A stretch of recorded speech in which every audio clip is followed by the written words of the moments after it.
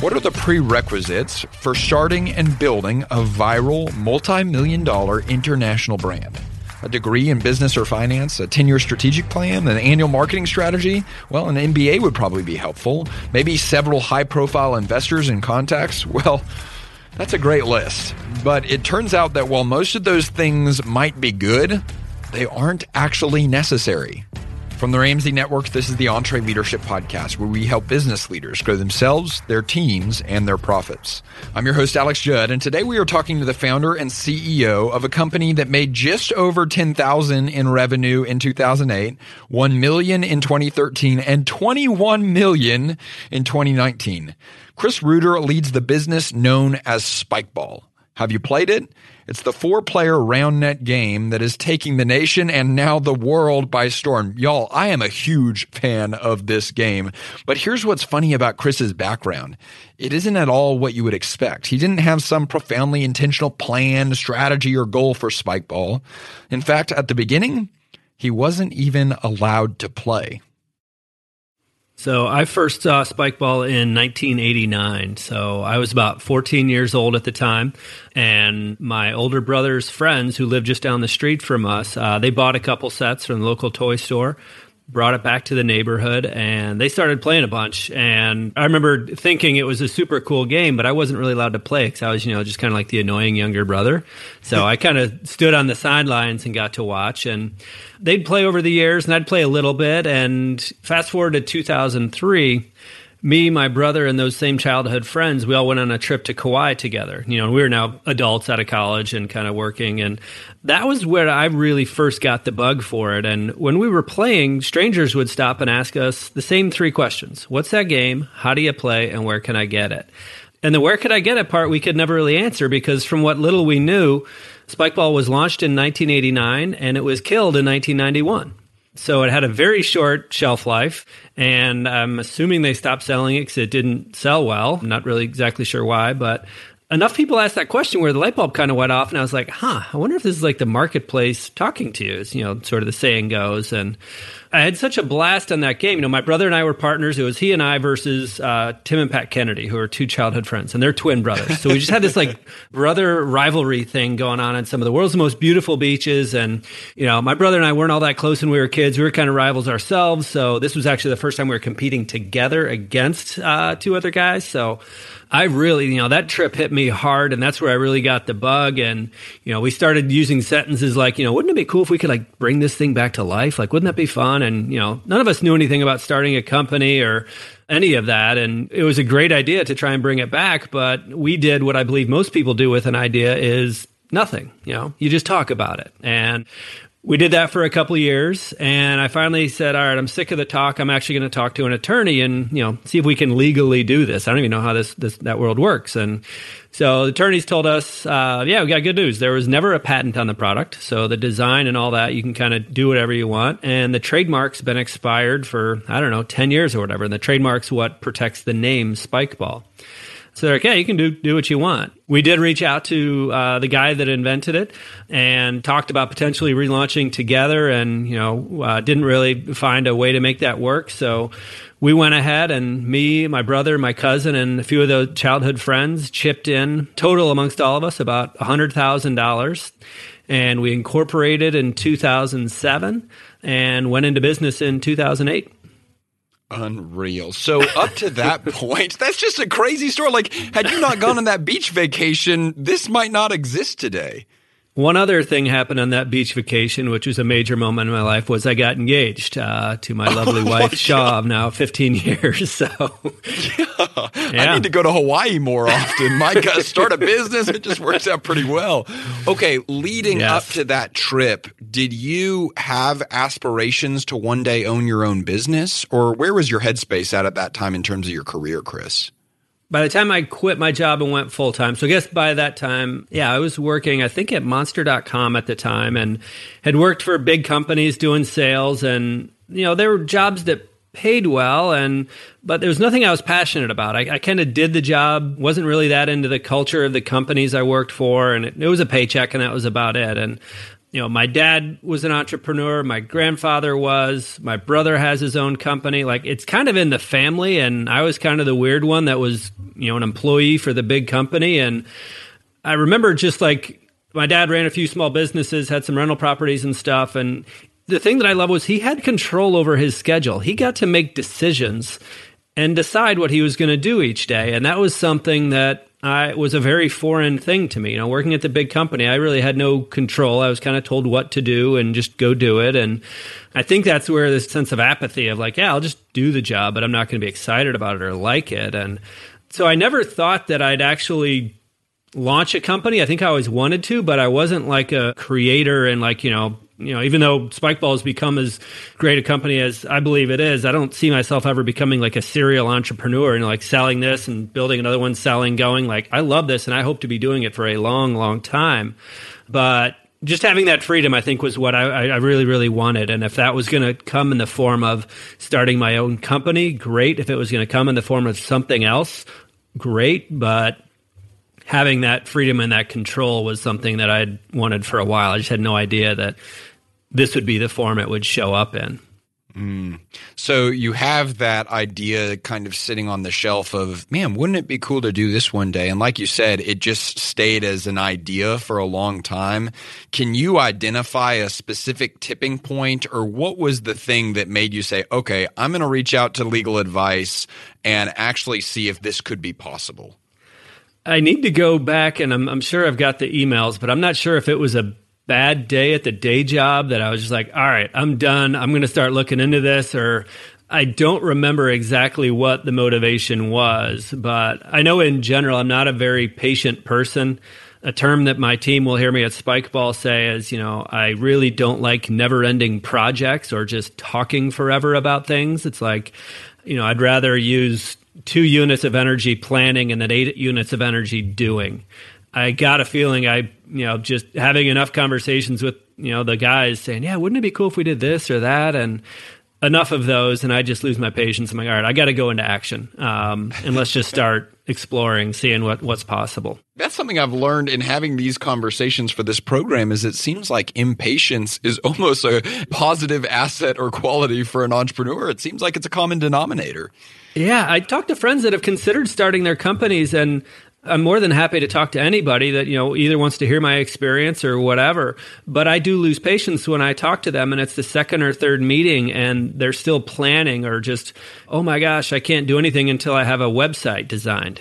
It's like, well, this is a service-based company. You can go to Shopify and for $150 build a website and be live in about 2 hours. Like, just do it. And if you fail on that first call, make the second call and you'll learn. You'll get smarter with every call you make, and just start doing. And I think a lot of people are afraid, and, the planning phase is great because you can't fail in planning, right? You're not really, I don't want to say you're not doing anything, but you're not really producing anything. You don't have a business. It's on paper. And it is scary to make that first phone call or to actually tell a friend, yeah, I just launched my own company. And maybe you're going to fail. And if people know that you launched that company and you failed, nobody wants to be a part of that, but you have to, as the saying goes, just do it. That's right. Man, you should trademark that phrase. That would be a great, great was my tagline. Idea. If someone Nobody else's. That's right.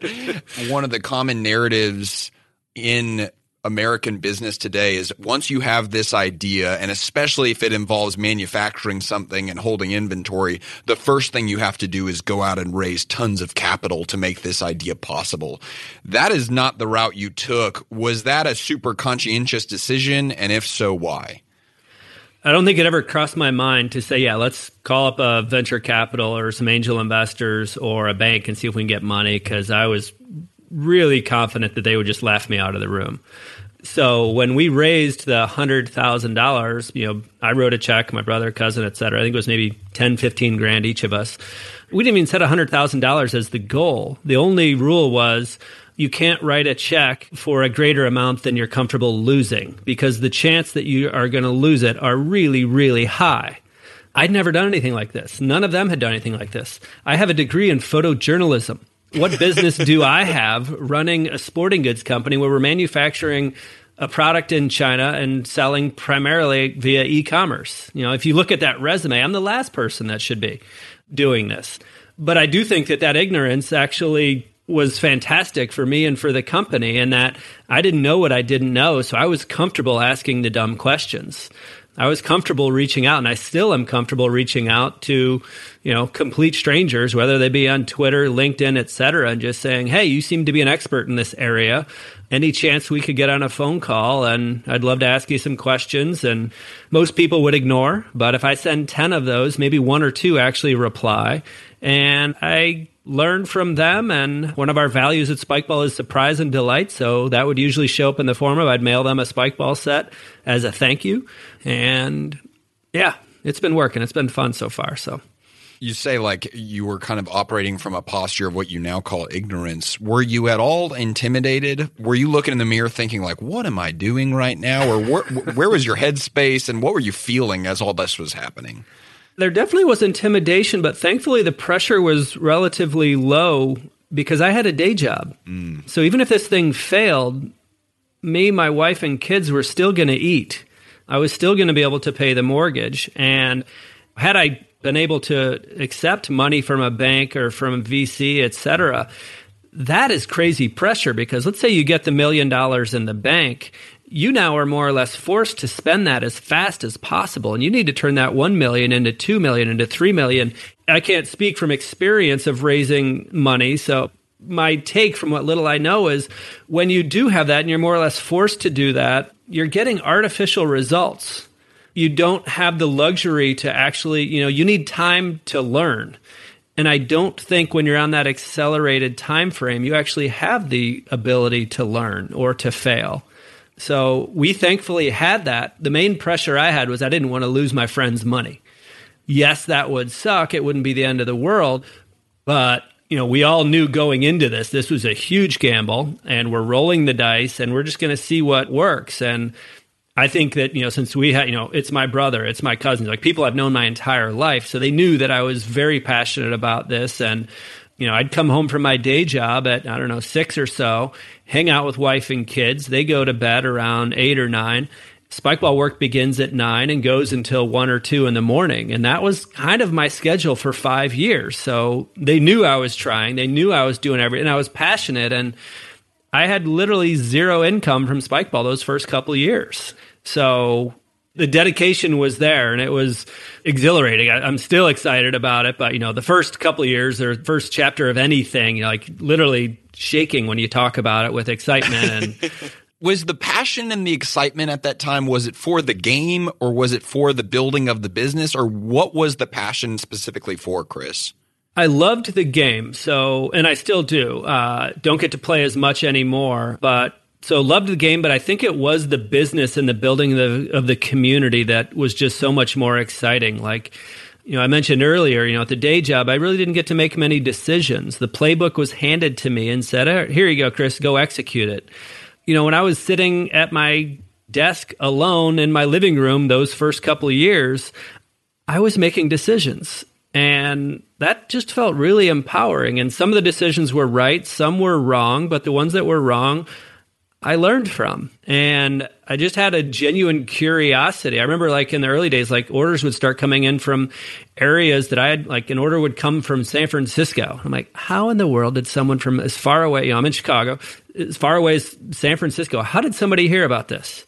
So I'd just send an email to that customer asking them, how did you hear about it? And they'd tell me like, oh, I'm a PE teacher and I'm always looking for new games, or I'm a camp counselor, or I'm a member of Young Life or something like that. And that established a lot of relationships. I sent that email to nearly 100% of our customers in those first 5 years. And that gave me the direction of where to go for marketing. I first thought when we launched, it's like, okay, the rules, the equipment, everything is to Spikeball is so similar to volleyball. Volleyball players will, without a doubt, love Spikeball. So I started spending a decent amount of money on like Google AdWords. And so anytime somebody would type up volleyball or a volleyball-related term, they'd see Spikeball.com ads. And we saw a significant amount of traffic coming in from that.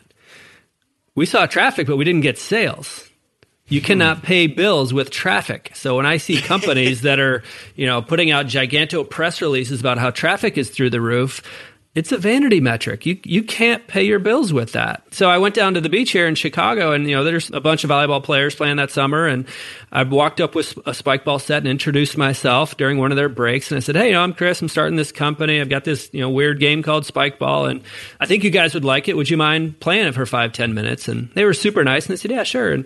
And these guys were playing 2-on-2 volleyball, so you got to be a pretty good volleyball player to play 2-on-2 competitively. Yeah. They played it, and they absolutely hated it.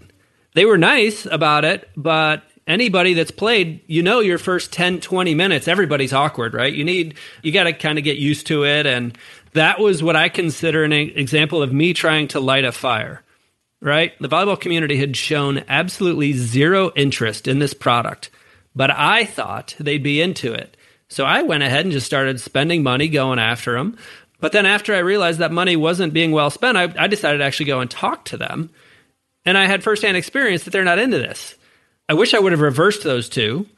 But also when I emailed, the woman in San Francisco, or, you and I were talking, I was telling you how the Young Life group in Brentwood, Tennessee was one of the early adopters. I learned about those because I actually talked to a customer.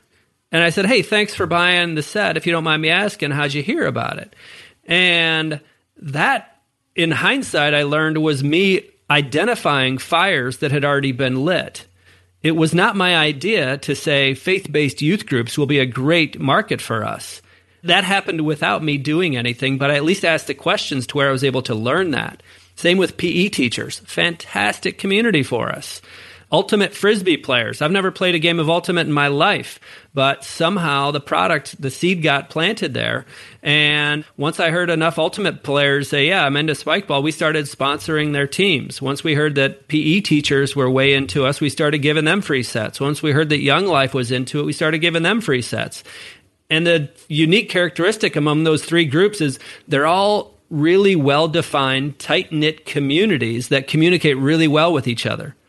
So if Young Life or any church or any faith group falls in love with your product, there's a pretty good chance they're going to tell other members in that community. That's so good, though. It's so funny. We literally last week, we just taught a lesson within our coaching program for small business owners. We taught a lesson about customer feedback loops and just the idea that every time you send out a message or a product or a service, you are talking to the marketplace. The question is not, are you talking? The question is, are you listening to what they are saying back?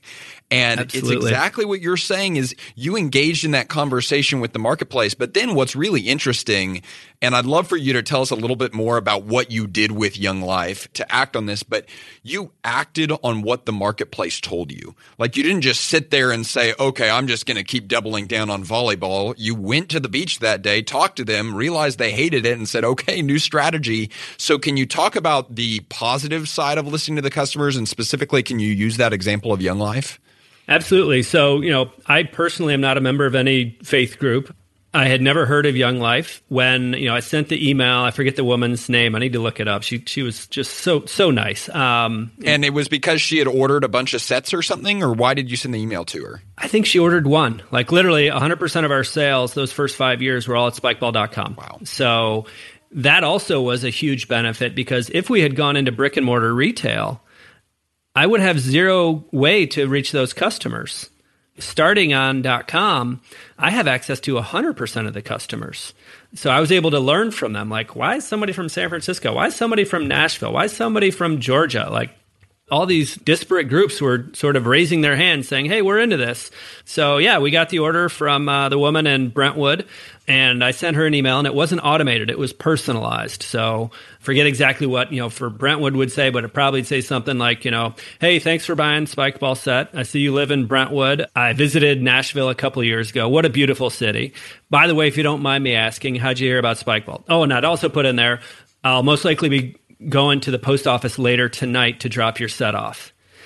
And when I sent that email, and that's kind of what most of the emails looked like. I think most people ignored them, but a few replied. And I think those that replied were also kind of intrigued, like, what kind of weirdo company has the CEO sending me a personal email and he's personally committing to drive to the post office to mail my package that night?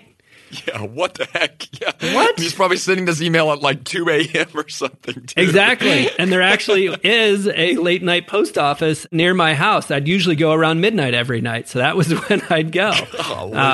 I'd literally handwrite the labels early on. I didn't even know you could print labels. That's how little I knew. But yeah, to continue with the Young Life example. So, she replied saying, I think she said something along the lines of, I'm a Young Life leader, or I'm involved with this group called Young Life. It's all sorts of high school kids throughout the country. And we're always looking for activities to bring our community together and make it stronger. And the kids are having fun with it. So I needed a few of them for whatever meeting. And then I think I replied, she replied, and then eventually it was like, hey, would you mind getting on a phone call? I'd love to learn more about kind of what's going on. We got on a call, and then she gave me sort of the whole layout of Young Life. And, it's this huge organization. And at the time we did, fast forward years later, we had a full-time employee in Nashville. And we could have gone after, Young Life for the whole country. And, if you go to their website, there's a database and you can find like almost every group, and it's public information. But rather than just randomly choosing all over the country, I said, no, let's focus on Nashville area first. There's however many groups there. Let's make sure we get those. Only when we feel that we've made a decent amount of contact within Nashville, then maybe we'll go to Chattanooga. And then maybe we'll go to Knoxville. But let's do this slow spiral where maybe after a couple years, we will have eventually covered the entire country. But it's much easier. I'm a fan of Seth Godin's books, and I think he calls it an idea virus. So you want got to use the word virus carefully in these days, but he says you want your product to be an idea virus where it can kind of travel on its own, and people can kind of spread word for you. So I figured it'd be much easier for our quote virus to spread from Nashville to Chattanooga than it would be from Nashville to maybe San Francisco or Nashville to Portland, et cetera. So let's try and remain tight. Let's start small, and then hopefully it can naturally travel on its own. So we started doing that, and then we started getting inbound I'd keep sending more emails to customers. Oh, how'd you hear about us? And I kept hearing from more Young Life people, and it was happening from all over the country now. And then eventually we saw an order for like 6 sets from Young Life Berlin coming in. And by that point, the machine was running, and I didn't really need to push it that much more because the fire was raging on its own. I had given it all the oxygen it needed to get started, but I had to identify that fire first. Yeah. Well, and it strikes me too, Chris, that had you had your MBA, nothing against MBAs, obviously. They're great, brilliant people. I get to work with a bunch, and every time I'm in the room with them, I'm like, holy cow, you were like 10 times smarter than I am. But had you had your MBA, you would have invested a lot of money into creating a 1 year, 2 year, 3 year marketing strategy for going to market with this new product that probably would have not included Young Life. And so do you ever look in the mirror and just say, thank God I didn't know anything about business? Absolutely. And I remember like early on feeling intimidated, like, yeah, I'm pretty good with a camera, but that's not going to do me much good here. I talked my way out of my business classes in my undergrad. From my day job, I learned how to be a pretty good salesperson, so that definitely helps. Yeah, I have a feeling, like I look at a lot of companies when they're first getting started today, and I think if they've got that venture money, or maybe if they have that MBA, when they realized that they failed at the investment in going after volleyball, they would have stuck with it and say, our number one goal is to become the best paid advertiser going after volleyball players. We need to figure that out. And my goal is to never have to use paid advertising. I do not want to become the world's best at paid advertising. I want my advertising budget to be zero. I think that's a big, big difference. I think, I was talking to somebody a few weeks ago. They were getting ready to start a company, and 80% of his questions were around optimizing Facebook ad spend. They had already done a Kickstarter, and I think they got about 300 customers and maybe sold about $15,000 worth of product or something like that before they'd even launched. His entire focus was on Facebook ad spend. And I got to ask some questions. I said, tell me about the Kickstarter. These 300 people, they've given you their money. They're not raising one hand saying they love your product. They're raising 2 hands because your product doesn't even exist yet, and they're already giving you their money. Like, these people are worth their weight in gold. So tell me about some conversations you've had with these 300. And it was like dead silence. He hadn't spoken with one. And I shared my experiences like, all right, here's what I've been doing. I don't want to, I can be allergic to advice when people say you should do this. And so I'm careful to say that. But in my mind, I think a great idea for him would have been to send a note to those 300 people and not a mass email, an individual email to each person so they know he's speaking to them individually, and just ask them, why did they give them his money? What was it about the product or the story or whatever?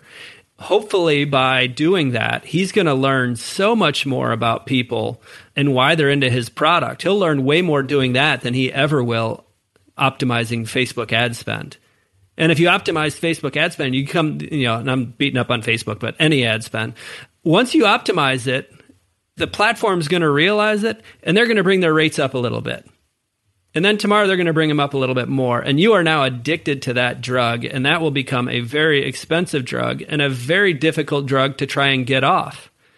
So that's the goal for us, to avoid that. We do have an advertising budget, but it's not guaranteed that it's going up every year. That's right. I push my marketing team back and say, I know you want it to go up 20% this year, but what would happen if we went down 20% this year?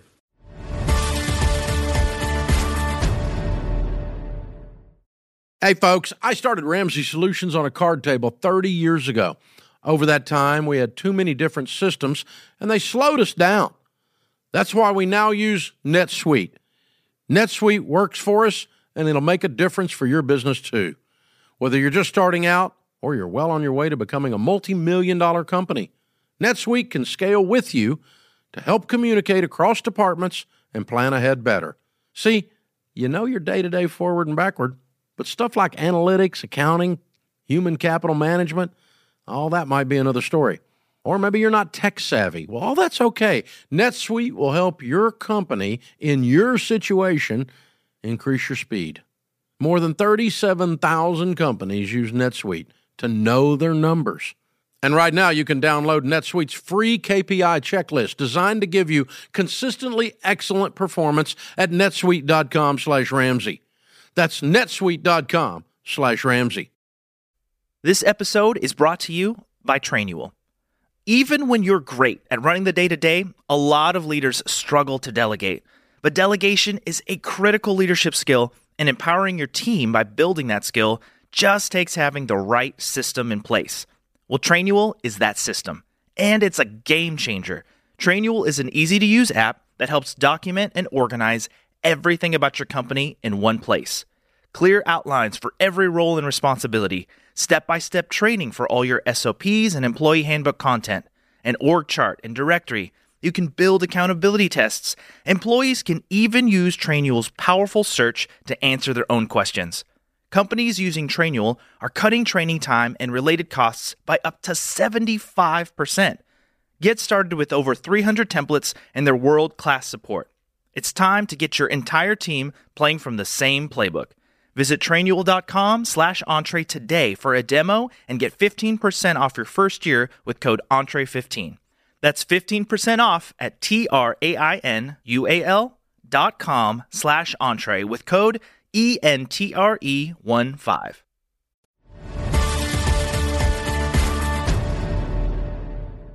As you were talking about that, Chris, I don't know how familiar you are with our organization, but we were started by our founder, Dave Ramsey, about 30 years ago.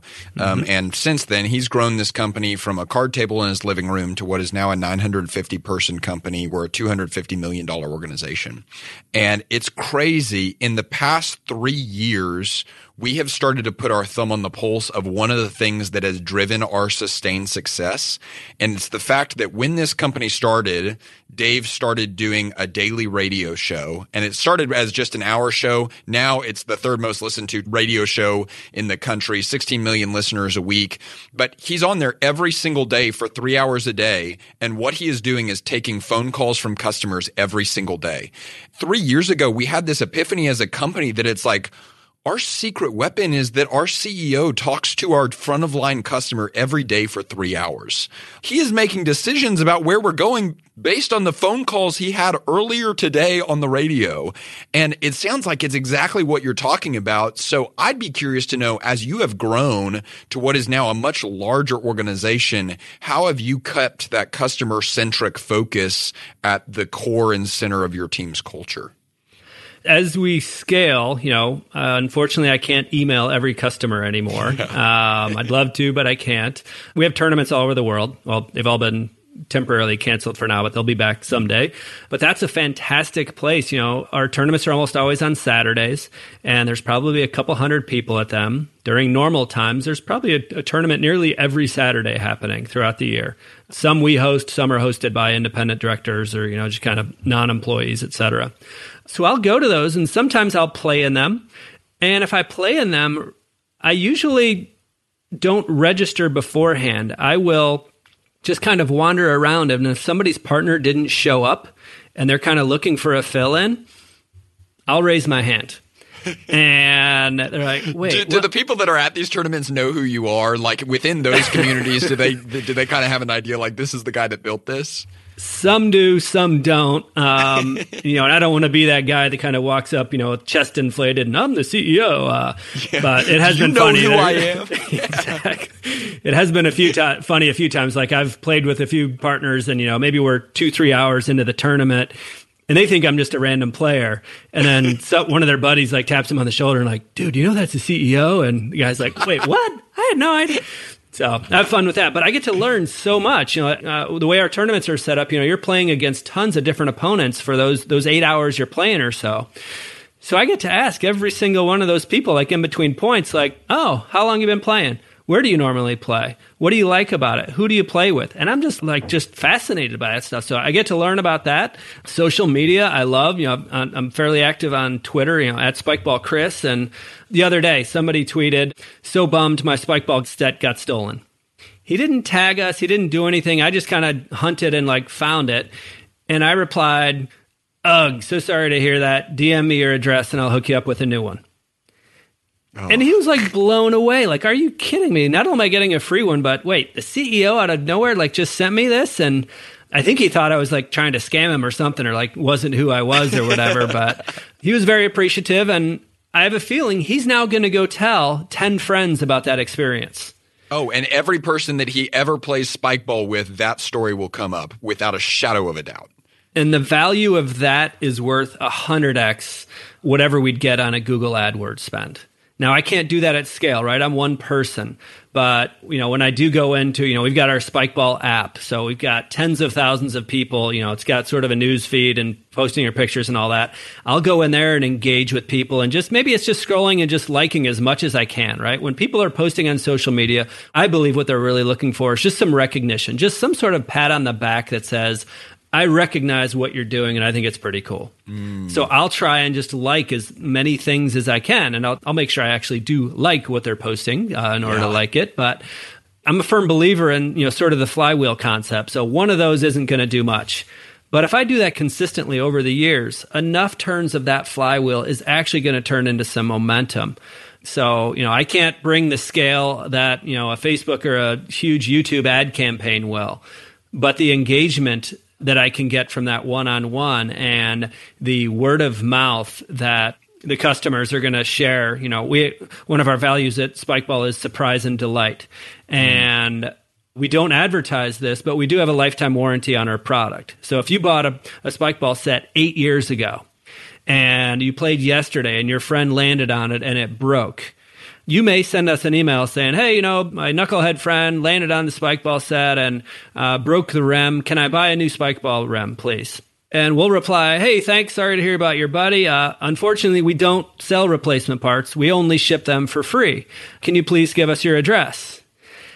And I love that email, though. Like you could just say, no, we'll just send you one. But the way you phrase that email, that just amps the experience even more. Absolutely. When is the last time you tried offering a company money? You had your wallet out. You're trying to hand it to them, and the company's like, no thanks. We're good.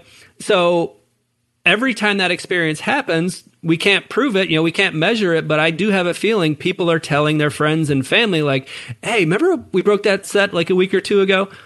Listen to this. I tried paying Spikeball for a part. They said no. They shipped it to me. And not only did they ship it to me, it was the broken leg. When the package showed up, the package was big and there was a big image on the front of the box. And it looked like one of those like funeral memorial cards. And it said, 2 leg, a life well lived, RIP, right? And just oh my God, fun stuff like that. I want our customers and our community to know that there are humans having fun and there's a personality to the brand.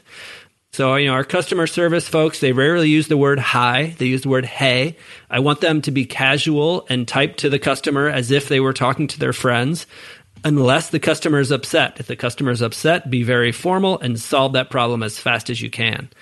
But just make sure there's personality. So if you look at any of our social posts, at the way we interact, you'll see that, sometimes we're talking trash and just kind of busting the balls of some of the fans, and they're cool with it. We have fun, and it's kind of the exact opposite of what Nike's doing, right? Nike, everything is perfectly polished. It's the world's best athlete. If there's a photo and there's a drop of sweat getting ready to fall off the chin, that's planned. It's perfectly choreographed.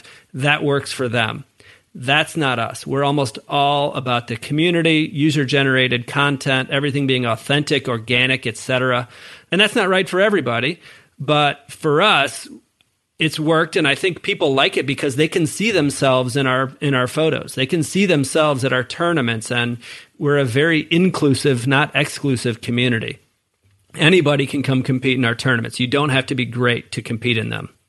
That's right. Sometimes you see, actually, I think CrossFit just went through this. I'm not sure if you're super connected to the CrossFit community, but if I'm thinking correctly, they started diminishing the amount of publicity they're doing around elite CrossFit athletes. And it was exactly because of what you're talking about. They wanted CrossFit to be more inclusive, and they realized they were starting to be associated with a brand that is only for the most elite athletes in the world. And they said, well, that's not a very good business model because there's only so many of those.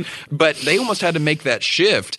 I'd love for you to pull out what are the core principles that you're talking about with the surprise and delight that I think it could be easy for the business owner to say, okay, well, they've got a very communal sport. It's a very unique sport. Maybe these things just apply to them.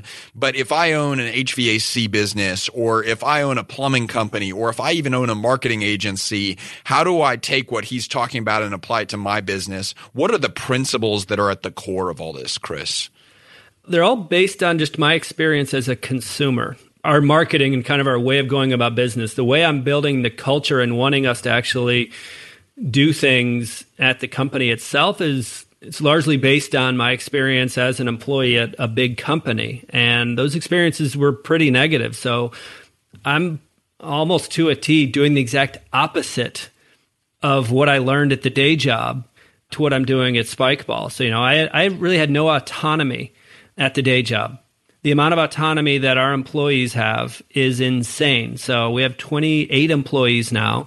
It's a remote workforce. So even before COVID, everybody worked from home. We do have an office in Chicago here, but it's optional if you want to come in. Usually it's me sitting alone there. But whether you've been in the workforce for 20 years or this is your first job out of college, you are going to be making decisions. You're going to be the one deciding what we should do and how we should do it. We'll give you some guidance, and occasionally I'll say, yeah, I need you to do A, B, or C, but 90% of the time, I believe that people want to make decisions and have some ownership around what it is they're doing. To your point around, how could like an HVAC company do surprise and delight? I just think of my own experience. It wasn't an HVAC company, but I had to get a dishwasher part replaced a few months ago. It would have been really nice if they would have called me maybe 6 weeks after, maybe a month after the work, and just say, hey, we're just checking in. Just want to make sure everything's still good. They didn't. If they did, I probably would be able to tell you the name of that company. But it was just a dishwasher repair company. It wasn't, I had no real connection to them. Did they leave 3 lollipops behind for my kids after they did the work? No. But if they kept a bag of lollipops always on them at all times, and if they see that as they're doing their work, they know it's a household with kids, maybe leave a couple behind. Just what can we do to surprise and delight? It may have absolutely nothing to do with your product or your service, but your customer is a human being. So what can you do to get them on your side? I read an article about how I believe Trader Joe's employees are trained and encouraged to really interact with kids.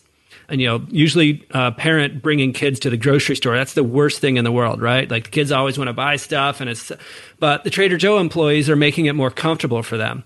So if the kids are comfortable at the grocery store, the parents are going to be comfortable at the grocery store. The parents are going to be more likely to come back. It has nothing to do with food, but it has to do with the experience. So, yeah, and our values, these were not values that I just sat down one day, wrote up and said, hey, everybody, here they are. These are our values.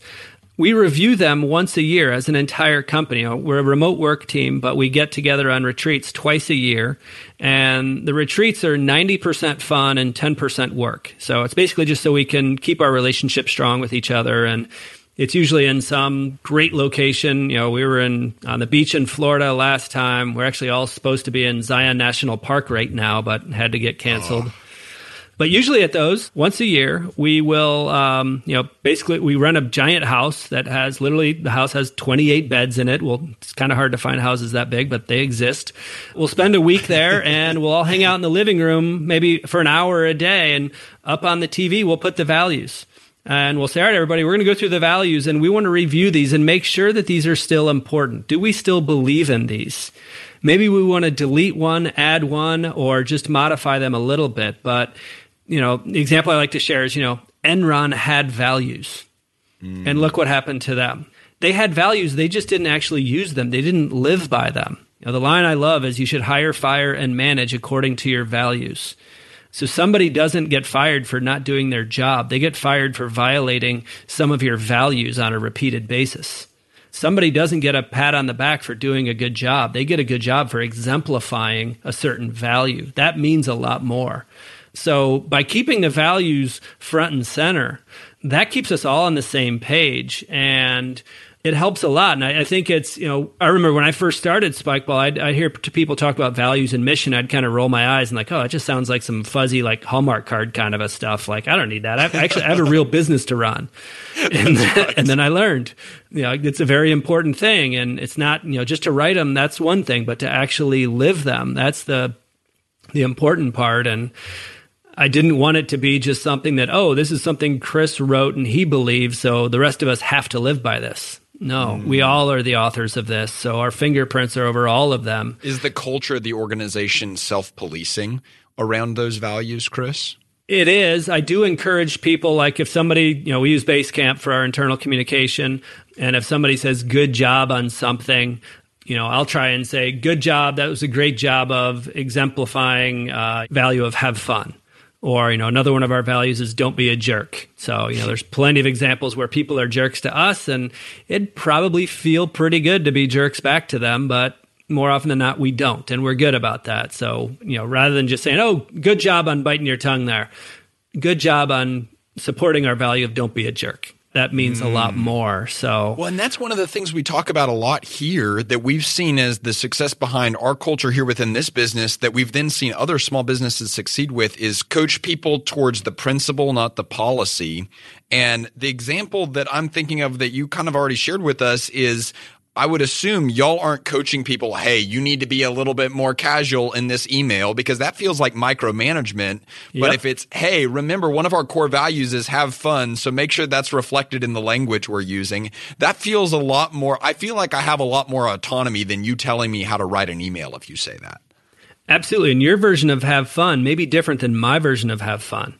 That's right. And that's fine, just as long as whomever you're communicating with can feel that they know it's not just this automated bot that they're swapping notes with, that it's a human that, may actually include in their email, like, by the way, I hope you have a nice day. Or it's a sunny day here in Chicago, just something that just allows people to relate and connect. So yeah, we try not to be too prescriptive. Of course, we fail from time to time, but yeah, I think for the most part, we're a very hands-off company, and yeah, we hire people that we can trust. Another one of our values is trust until you shouldn't.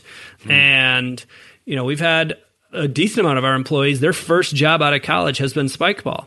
And, the first day on the job, they're sitting at home in their living room with a laptop, And nobody's peering over their shoulder like, oh, did you open the laptop at 9 a.m. and have you been working? You better have been working until 5 p.m. because that's how we do things. Like, no, we don't care when you work. We just care that the work gets done. We care that it gets done on time. If you're more of a night person and you want to work late but sleep in until 11 a.m., that's fine.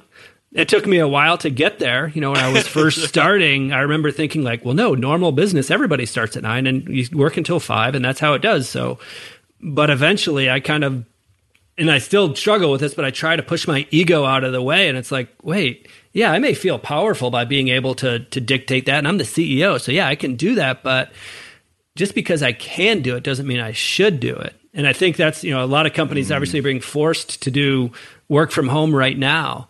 And a lot of CEOs are very uncomfortable because they're like, wait, I can't see my employees. How do I know they're actually going to be working? And I think that's based on I don't think they have that level of trust.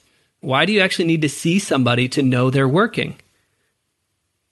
You should know they're working because you knew them well enough to hire them, to bring them into your company, and to hopefully, if you hired them, you trust them enough to know that they're going to do the right thing when nobody's watching. How is retention at Spikeball, Chris? We've literally had 2 people quit ever. Oh, my word. Actually, funny you asked today. Today is the second person's last day. Oh, my word. So literally, if we had recorded this yesterday, it would have been one. Yes. I mean, and you're at 28 people now. The company has had team members since 2013. Yeah, so 7 years. And the first person that quit actually was about to get fired. So when that happened, I kind of breathed a sigh of relief because I didn't have to fire them. But yeah, you know, of course, we've had to let people go. But yeah, we've only had 2 people leave on their own. That's unreal. So if a small business owner comes to you and says, I want retention like that, what is the first thing you would encourage them to focus on, just as a principle or as a generality, to start creating that type of culture where people want to be around your business? Give the team more power. Let them make decisions. Trust them. You hired them because they're really smart people in whatever area it is. You know, I think of Izzy. We hired her, I think, just under a year ago. She's fresh out of college. She's running our TikTok and doing a lot of social media stuff and just killing it. She knows way more about that than I do. Way more. I'm the CEO, though. If I want to wag my finger and tell her what to do and how to do it, yeah, I can do it. But we hired her because, you know, she's the perfect age for our community. She's super smart. She wants to help. She's driven, all this stuff. And I just want to get out of her way. Give her the freedom to do the work she wants to do. And, you know, doing this for all of our employees. And if they raise their hand and say, I need some help or I need some more resource to do whatever, absolutely the answer is going to be yes. I want to make sure that we're living in an environment where the employees do feel comfortable raising their hand saying, I need help. And also on the flip side, that we're actually asking them often, how can we help you? What are you trying to achieve? What's in the way? So yeah, you know, just speaking from my experiences, you know, again, I said I was at Monster, I was at Microsoft and other big companies where nobody really asked my opinion or said, Chris, what do you think we should do? But that's what blows my mind is you were in kind of like a corporate sales role at Monster, correct? Yep. Okay, and you said you weren't really making decisions. You didn't have a ton of autonomy. No one really cared about your opinion. They didn't know this, but in their building, making those phone calls was the CEO of what is now a $21 million company. Like, you had that inside of you at that time. They were just massively underutilizing it. That's like a wake-up call for me. It's like, holy cow, who are the people that I'm around right now that because I'm not giving them the autonomy to run, it's a CEO of a company that is just sitting there being untapped potential. Yeah, and from their perspective, I probably looked like this sort of C-student employee that just doesn't really care. And they're probably right, but I was reflecting what I was receiving. They don't really care about me, so I'm probably not going to care much about them. You know, they're nice people. They're paying me well. The workday was pleasant enough, but I'm not motivated. I'm not like, yeah, I'm going to like really go deep and try and figure this thing out. There was like a 1 year window, especially during my time at Monster, where there was like this sort of new startup division that I was a part of. And I actually got to make decisions. And I was like, I remember I literally stayed at the office past midnight a couple times and was just like so pumped about this. And we put up good numbers, but that startup got baked into the broader machine eventually. And that's when it went back to just cubicle life and just kind of just do your job. And so, yeah, when I had that say, when I was asked, Chris, we've got a problem. We're not sure how to figure it out. Can you help? That's when when my juices really got flowing. So if you're running that HVAC company and you've got some employees that are showing up late or not doing whatever, rather than just thinking they're knuckleheads and they got to go, maybe just also kind of look in the mirror and say, what am I doing to actually engage them? Am I just barking orders at them? Like, all right, we got 3 stops today. Make sure you're there early, do it and go. And I don't want to hear any complaining. All right, if that's going to be the environment, then you're not going to get any employee that's like, motivated and wanting to do better and help you build your business. You're the captain of the ship. You're steering it, but you're not, building the engine. There's so many other things that are happening, and it's your employees that are doing that. You just need to help give that guidance. You shared with me some of the numbers before we started today. 2008, when you started the business, $10,882 in revenue. 2013, whenever you stepped out on your own, you were a $1 million company. 2016, you're now a $13 million company. 2018, 18.5. 2019, y'all did 21 million. For someone that majored in photojournalism, that sounds a lot like business. Chris, that's pretty impressive. How do you stay on top of it, growing that fast over the course of, 11 years, growing to a $21 million organization? It's a great question. I'm as shocked as anybody about how far we've grown, and I still kind of pinch myself, and I'm like, wait, is this real? But a lot of people ask the question like, what's next? Or like, what's the next big thing? And my answer, I think, usually disappoints in that I want to keep doing what we've been doing. Yeah, we've got some cool stuff in the works, but we've got the flywheel, the momentum is just gargantuan. So if I have to talk tactics about what's next, international growth is huge for us right now. South America, Europe, Australia, those are fantastic. We're supposed to be hosting our first ever World Championship tournament in Belgium. We're expecting between 20 and 30 countries to be represented there. But we didn't just one day decide, let's host a World Championship. We had been pushing that flywheel, going years back to, I think, our first tournament in maybe 2010 or 12, something like that. It was like 15, 20 of my friends on the beach in Chicago, and we had a clipboard and a pencil, and we called it a tournament. Now we have tournaments showing up on ESPN. We have, world championships happening, and so as long as we remain close to the customer, as long as we live by our values, I think we'll keep doing an amazing job. And, listening to the customer may show up in the form of a new product. It may show up in the form of a world championship or something else. But if we stop doing that, we're going to get in trouble, because when I wasn't listening to the customer, that's when I spent a lot of time and money chasing volleyball. And that was a failure. So doing more of the same, but it sounds boring. More of the same doesn't typically make you think like this is a super fast growing company, but it is. And a lot of times we see that people are under-resourcing the things that are already succeeding. And it sounds like y'all are taking an opposite approach where it's like, let's just dump fuel on the fire of what's already working. Why would we change strategy? Why would we lose focus right now? You've alluded to the mission of the organization up to this point, but can you share with us what is the core mission of Spikeball? To create the next great global sport. I love the audacity and the concision behind that. That's legit. To create the next great global sport. Okay, so one of the things we always teach here is that when you have a clear vision, it really crystallizes this is who we are, but it also crystallizes this is who we're not. Mm-hmm. And I felt like the greatest example of that whenever I was researching you was your appearance on Shark Tank. Whenever I think it was Damon John, who we've had on this program program before. He offered you, I believe it was $500,000 for 20% of the business, plus licensing and manufacturing rights and decision-making power around all of that. That deal ended up fizzling out, correct? Correct. And so does that tie into the mission? I'm just curious to know, is that related to kind of your mission saying, no, that's just not in our lane? Or can you explain to us why you didn't jump on that, Chris?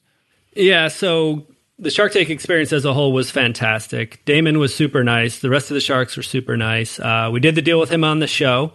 But yeah, a few months after we filmed, the deal was dead. And oddly enough, the deal was dead before the show actually aired. So we filmed in September of 2014, I think, or maybe October 2014, and it didn't air until May of 2015. So it was a super long time, maybe like 7-8 months or something like that.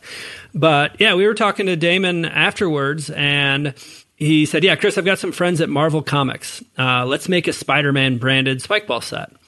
And I was like, that kind of makes it feel like it's going to be a toy. And at the time, our mission was to create the next great American sport. We have now modified it to be the next great global sport. But I remember thinking about that, and I was like, it feels like a toy, and is that actually going to get us closer to our mission? I didn't see how it would. And then he said, all right, I've got friends at the NHL. Let's make like some NHL-branded Spikeball sets. And his basic go-to idea was a licensing play, and let's get another logo on your product. And I just didn't see how that was going to get us closer to where we wanted to go. That's where he wanted to go. And that doesn't necessarily mean it was wrong. It's not wrong for him, but for what we wanted to accomplish and what we want to accomplish, that wasn't going to get us there. Would I love to somehow work with the team at Marvel? And I think that'd be so much fun. It'd be great. But I don't see how doing that is going to get us there.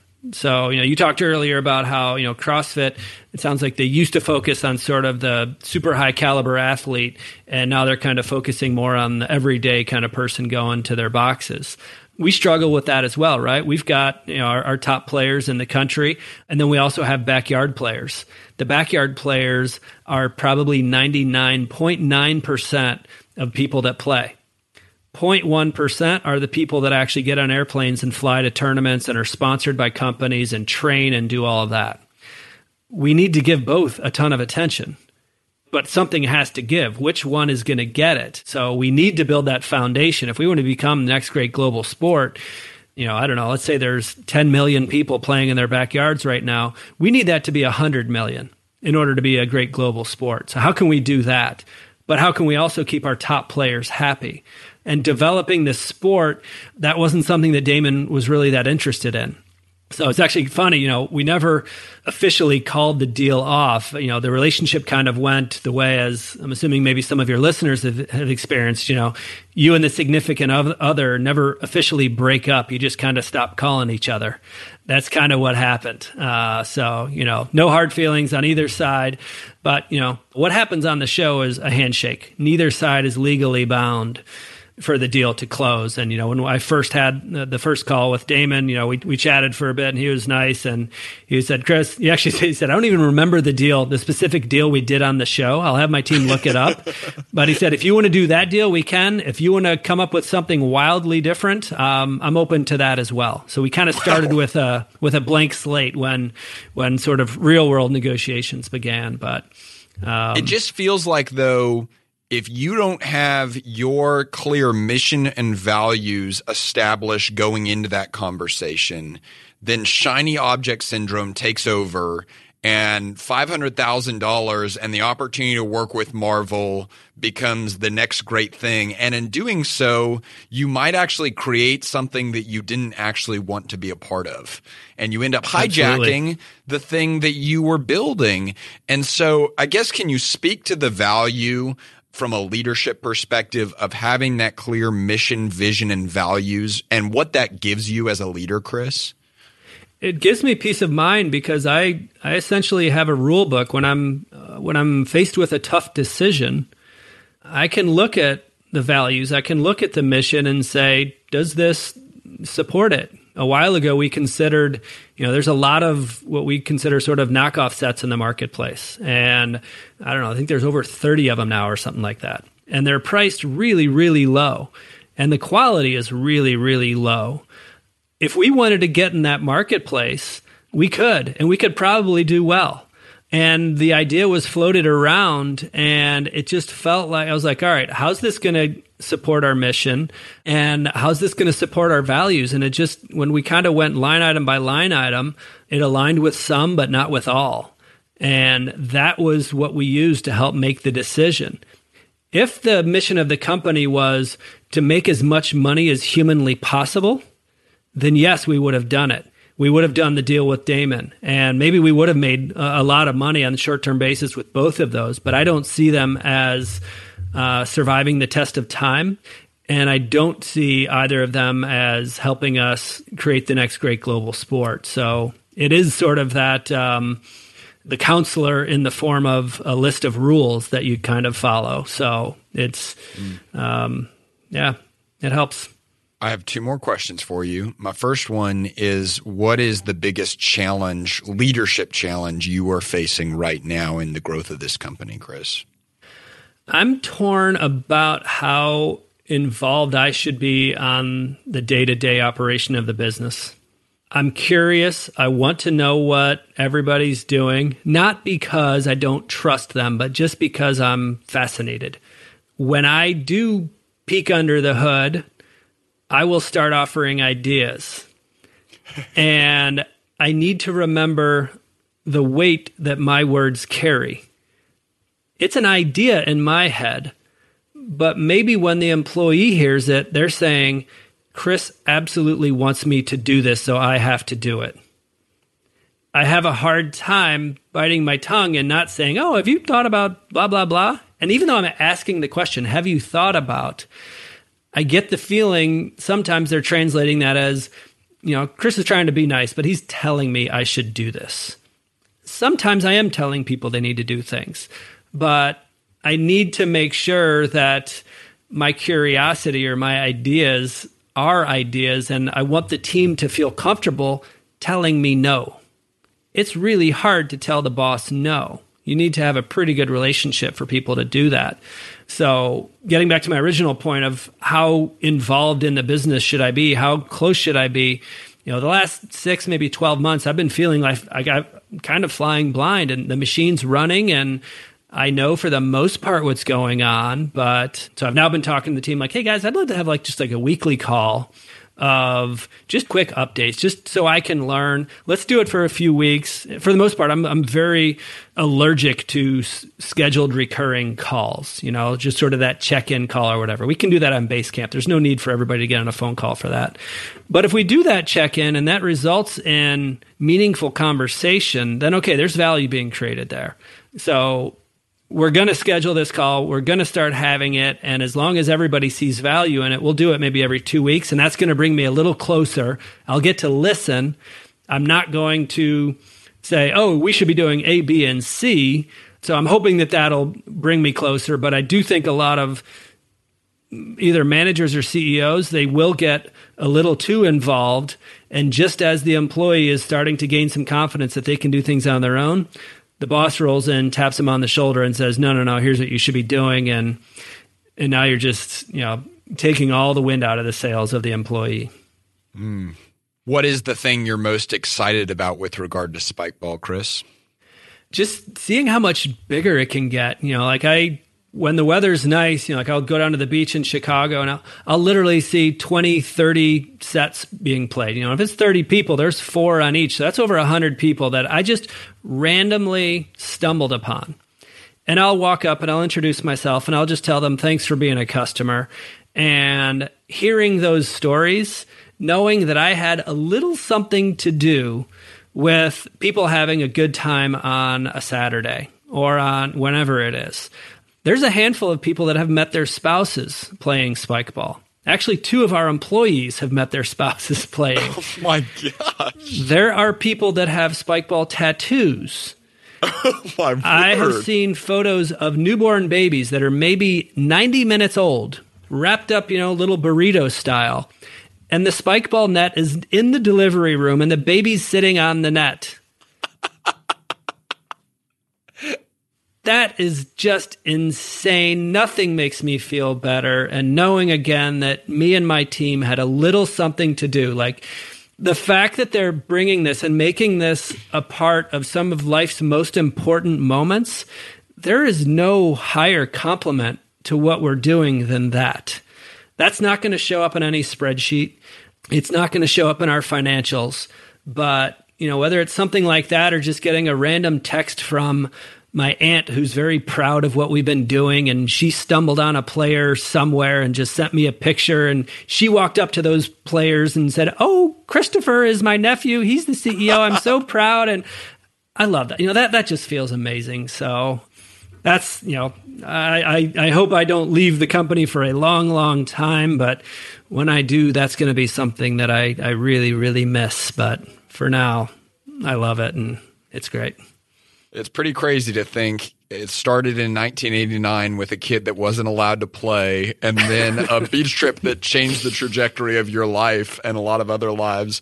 I'll tell you, Chris, I told you before this, I've been a fan of Spikeball, the game, for a long time. But as you were talking about this, I was thinking about the fact that there are a handful of brands that I interact with that I've loved the product or service, but then I go on to love it more whenever I find out about the business and the team and the leadership behind the product or service. I think of Patagonia, I think of Disney, I think of Chick-fil-A, and now I'm adding Spikeball to that list because y'all have an incredible product, but beyond that incredible product, y'all are running a remarkable world-class business. So we're grateful for your time today. We're grateful for what you're doing to create the next great global sport. Thanks so much, Chris. Thank you so much. It's been a pleasure. Man, that conversation was incredibly tough for me because I was absolutely enjoying spending time with Chris. I think his story is absolutely fascinating, but the whole time I simultaneously wanted to be playing Spikeball. Y'all, if you have not played this game, you have to play this game. It is an absolute blast. Great way to get to know people. Your kids will love it, so you need to go get a Spikeball set. Find 4 people to play with and get after it. I play like 2 or 3 times a week right now. It is so much fun, and they've done such a great job. And it's one of those things too that it's like, yes, I loved the game before. I love it even more now because I know the heart behind the business. And man, isn't that a takeaway for all of us? That when we bring our heart, when we bring our personality, when we bring our humanity into the work that we do, it absolutely makes a difference and makes an impact on the way our customers perceive us. And that connects directly to one of the things that we coach on here at EntreLeadership all the time. It's that businesses that thrive can always answer 3 powerful questions. Why do we exist? Where are we going? And what do we stand for? And specifically, that last question, what do we stand for, is answered in your organization's core values. Do you have core values for your business? Do you have it for your team? Because these are going to lay out for you, really, what is your line in the sand? It really tells you this is who we are. This is what we exist for, and this is what we embody day in and day out. And so if you don't have core values, this is a great opportunity to create those as a business owner. So our team created a free resource that walks you through the process of identifying and then communicating your business's core values. So if you want to get that resource, just text Create Core Values to 33444. Again, that's Create Core Values, all one word, no spaces, to 33444, or just click the link that's in the show notes. I hope you enjoyed this episode of the EntreLeadership Podcast. If you did, please give us a 5-star review and tell your friends to subscribe. For a chance to win a $25 Amazon gift card, you can review this episode by clicking the link that's in the show notes. And be sure to follow us on social media at EntreLeadership. This episode was produced by Tim Hole, and it was edited and mixed by Will Rudder. I'm Alex Judd, and on behalf of the entire EntreLeadership team, thanks for listening. We'll talk with you again very soon.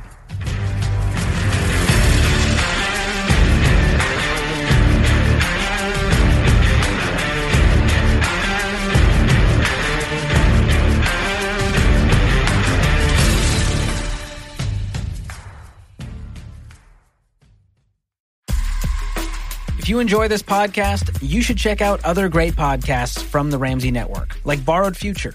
Not so fun fact, America has a $1.6 trillion student loan crisis, and it's out of control. I'm George Kamel, host of the Borrowed Future podcast, where we uncover the underbelly of the student loan industry and show you what you can do about it. It'll inspire you to see that it is possible to avoid student loans and graduate college debt-free. Listen to Borrowed Future wherever you listen to podcasts.